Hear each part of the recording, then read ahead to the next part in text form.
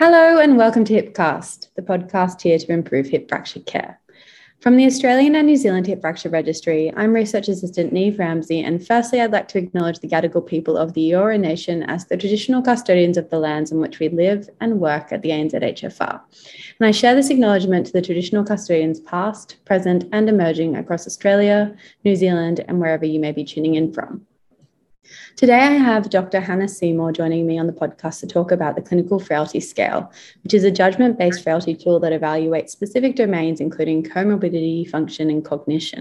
Dr. Seymour is a geriatrician based at Fiona Stanley Hospital in Western Australia, and she has been involved in researching the effectiveness of employing the Clinical Frailty Scale in hip fracture care.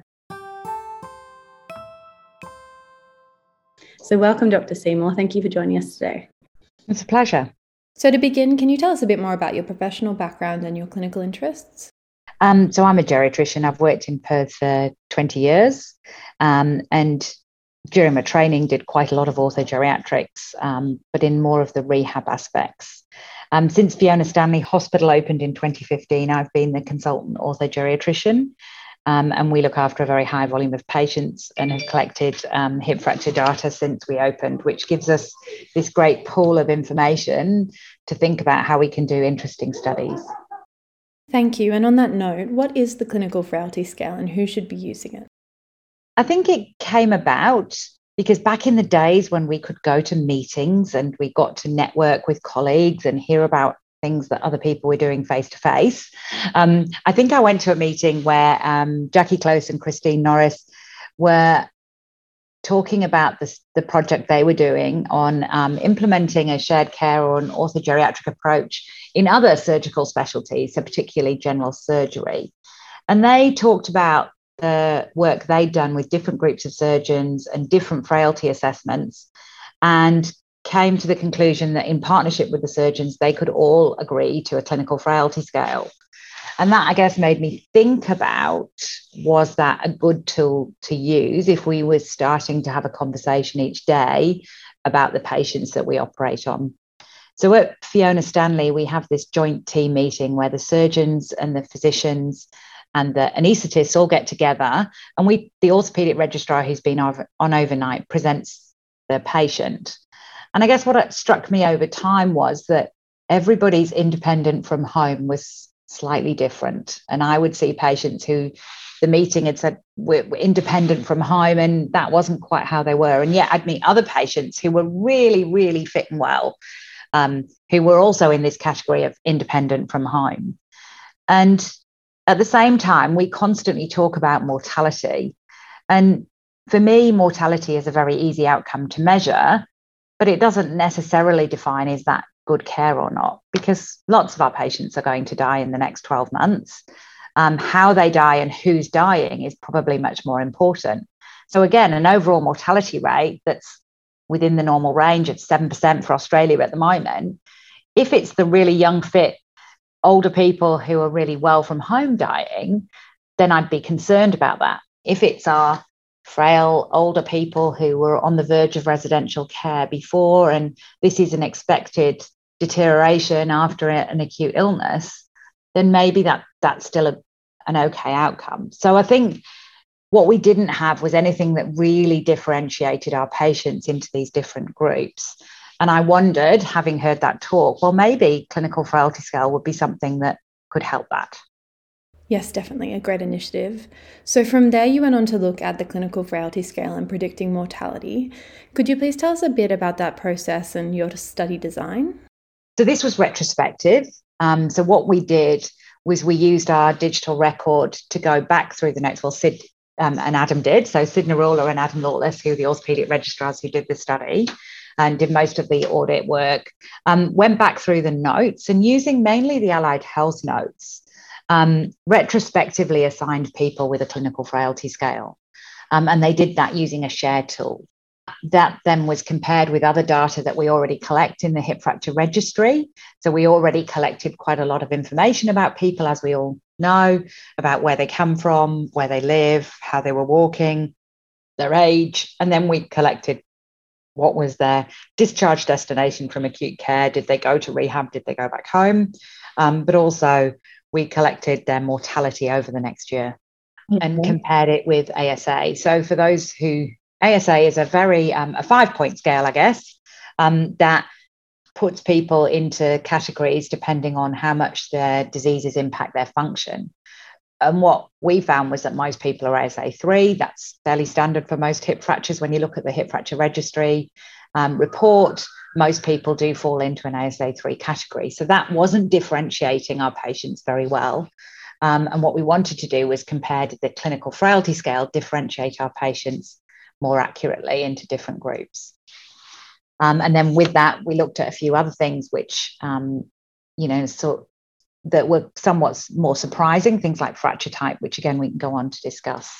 Great. So let's discuss results. What were your major findings? So I think our findings were not surprising at all. And I guess it's confirmation that we're providing care that seems appropriate for the individuals that we look after. So what we showed was that if you were very independent, clinical frailty scale 1 to 3, what we call robust older people, those people with a hip fracture who were in that category were younger. Their average age was nearly 74. Most of them came from home. Only a tiny majority number came from home, from residential care. They had a short length of stay and had the highest rate of people going directly back to their home. Their mortality rate was very low. So only one of the patients in that category died within 30 days, and only 3 by a year. So that is what we would hope and expect if we're providing high quality care. What we then showed was that those groups in between, so we reported separately on people who were frailty scale 4, so that's a group of people who have slowed down somewhat in the last year, but still would be in that original category of independent from home. And they had a slightly higher mortality, but still relatively low at 1 year.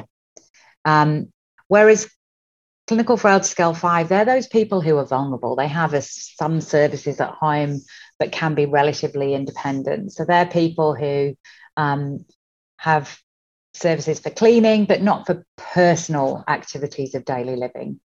And that group are still more vulnerable, and definitely the data shows that they have a higher mortality rate. But it's beyond that, I think, where it really confirmed, and I was somewhat surprised by the findings. So clinical frailty scale 6, that's people who are having some help with activities daily living. And it's getting harder to live at home without substantial services or a carer living with you. But 80% of that group came from home, and the majority needed rehabilitation after their acute episode. That group of patients had a low rate of inpatient deaths, but are starting to have a higher rate of 30-day and 12-month mortality.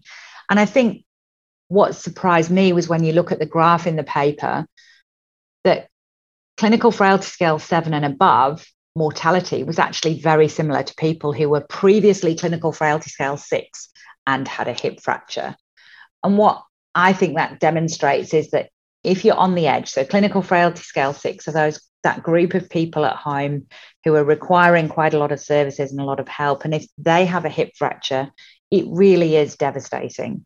It tips you over into being even more dependent, and you become almost a clinical frailty scale 7, and you acquire the comorbidities and the mortality risk that goes with that. So I think that wasn't surprising. I guess it gives us somewhere to work on our outcomes, because if someone who was living at home becomes more dependent after a hip fracture, there's still maybe some scope to do something better. But I think what it confirmed was that if you're in the more independent group, that our outcomes in terms of mortality, at least, which is the one that's very easy to measure, are reasonably good and low, which is what we would want and expect. So how and when do you use, in your department and your work, the clinical frailty scale in your practice, and how do you feel this impacts care of patients with hip fractures? So we've been able to, each time the orthopaedic registrars change every 6 months, we now ask them and train them in how to use the clinical frailty scale. So the clinical frailty scale, one of the big benefits of it is it's really quick to do. It's really quick to train people to use, and it's quite reliable. And once you've given people that framework on how to assess people with the clinical frailty scale, it becomes very quick and easy to do, and actually part of the admission process anyway. So we've managed to get consistently orthopaedic registrars to document both an AMT4 and a clinical frailty scale on admission in the emergency department. And what that means is in the morning, we all now have a shared understanding of how independent and robust that person is, which enables us to have a conversation about what we do. So one of the things we've looked at since then, for example, is what type of operation you get. And one example of that would be a hemiarthroplasty versus a total hip replacement. So we generally think that it's better to do a total hip replacement in very robust older people who've had a hip fracture, because they're going to walk on that hip really well. And if they only have a hemiarthroplasty, that might wear out and require reoperation in the future. So we used to use criteria of driving, and I can think of a really good example. So we had a relatively independent older man who didn't have any services, who was still driving. And under our old criteria, he would have had a total hip replacement. When you actually assessed his clinical frailty scale, and, have you slowed down in the last year? Well, yes, he definitely had, because he was actually driving his car to the park so that he could walk his dog, but he couldn't get round the park anymore. So he was driving his car to be able to walk his dog in the park by just standing still and letting the dog run around. Now, by our old criteria, he would have been independent from home and still driving, and therefore had a total hip replacement. But when you actually assessed his clinical frailty scale, he became on the borderline, where we would then have a joint discussion and maybe do a joint assessment to see whether it was appropriate to do a hemiarthroplasty or a total hip replacement in someone like him. So I really do think it's helped us have those conversations, and it's given us a much more standard way of talking about how patients functioned before they came in, without using lots of words, because I'm very aware that, we're all very busy and we need to get, to be able to efficiently discuss all of the patients who are having surgery. So it's been a really good tool from that aspect for really painting a picture in people's heads of what the individual whose X-ray we're looking at is actually like in terms of their function. Yes, the clinical frailty scale definitely gives a better insight into a person's day-to-day function. Now, following on from these impressive findings using the ANZ-HFR data in your study, you were actually able to use these findings to change what was collected as part of the ANZ-HFR data variables, and in 2020, clinical frailty scale was an included variable. Can you please tell us a bit more about the process behind using the ANZ-HFR data to impact the collection of future ANZ-HFR data? Yeah, so look, I probably have a huge benefit in that I sit on the ANZ Hip Fracture Steering Committee, and one of the committees that we have is the Data Committee, which is chaired by Rebecca Mitchell. So in that, there's lots of data variables we collect, and every year we do actually go through and see, well, are we actually using this to do anything meaningful? Is it adding value to the data set we collect? Because we're very aware that collecting data is a burden on our clinical teams. So we constantly are wanting to know how we can improve it without changing it too often, which means that over time you can't compare the data variables. So there's a really fine balance there. And what we talked about with clinical frailty scale was that it was a much better measure than ASA for differentiating our patients. So if over time we want to look into more detail at how we're all performing and how we're all looking after people, then this might be a much better tool to standardize our results. So if you're looking at mortality and how we standardize it at the moment, we use ASA to do that. But maybe this would be a better tool in the future to standardize our mortality and see if we've got good outcomes. So I think there's also other tools. I mean, we were having a conversation earlier today about fracture type. So one of the things that came out in the study was that the frailest people are the ones who are having many more intertrochanteric fractures and therefore needing what I think is one of the bigger operations, an intramedullary nail. And that wasn't something that's been reported before.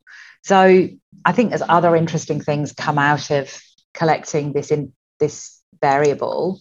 Since then, since the time that we agreed that we'd add this, many of our listeners would be aware that clinical frailty scale has become used in lots of settings across hospital to try and triage older people into different categories, maybe requiring different services. So it is something I think that is now widely used across a lot of hospitals. And I think that's because it's a very easy tool to train people to use, and it's a very quick tool to perform that gives us this really simple language to talk to each other that hopefully is relatively consistent. For people who might want to use this tool in their practice, where would you suggest they go to get a bit more information? Well, it's very easy to find the one-page picture. We find that when we train people, you just Google clinical frailty scale and you'll get a picture of it. And I have it saved to my phone and look it up if I need to clarify something. I think the words are much better than the pictures. So if I'm training people, I say to read the words. And if you match the person to the words, I think it works the best. And if you start, the most time efficient way to start it is, do you have any services?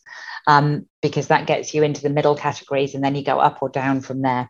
That's from my experience of conducting it quite a lot. Fantastic. I'll make sure I include those resources in our episode notes today for our listeners. And it sounds like that would be a very quick and easy tool to employ and use for new patients coming to the hospital with hip fractures to make sure everyone's on the same page. Thank you, Dr. Seymour, for joining us today. We really do appreciate you sharing this with us. Pleasure. Thank you.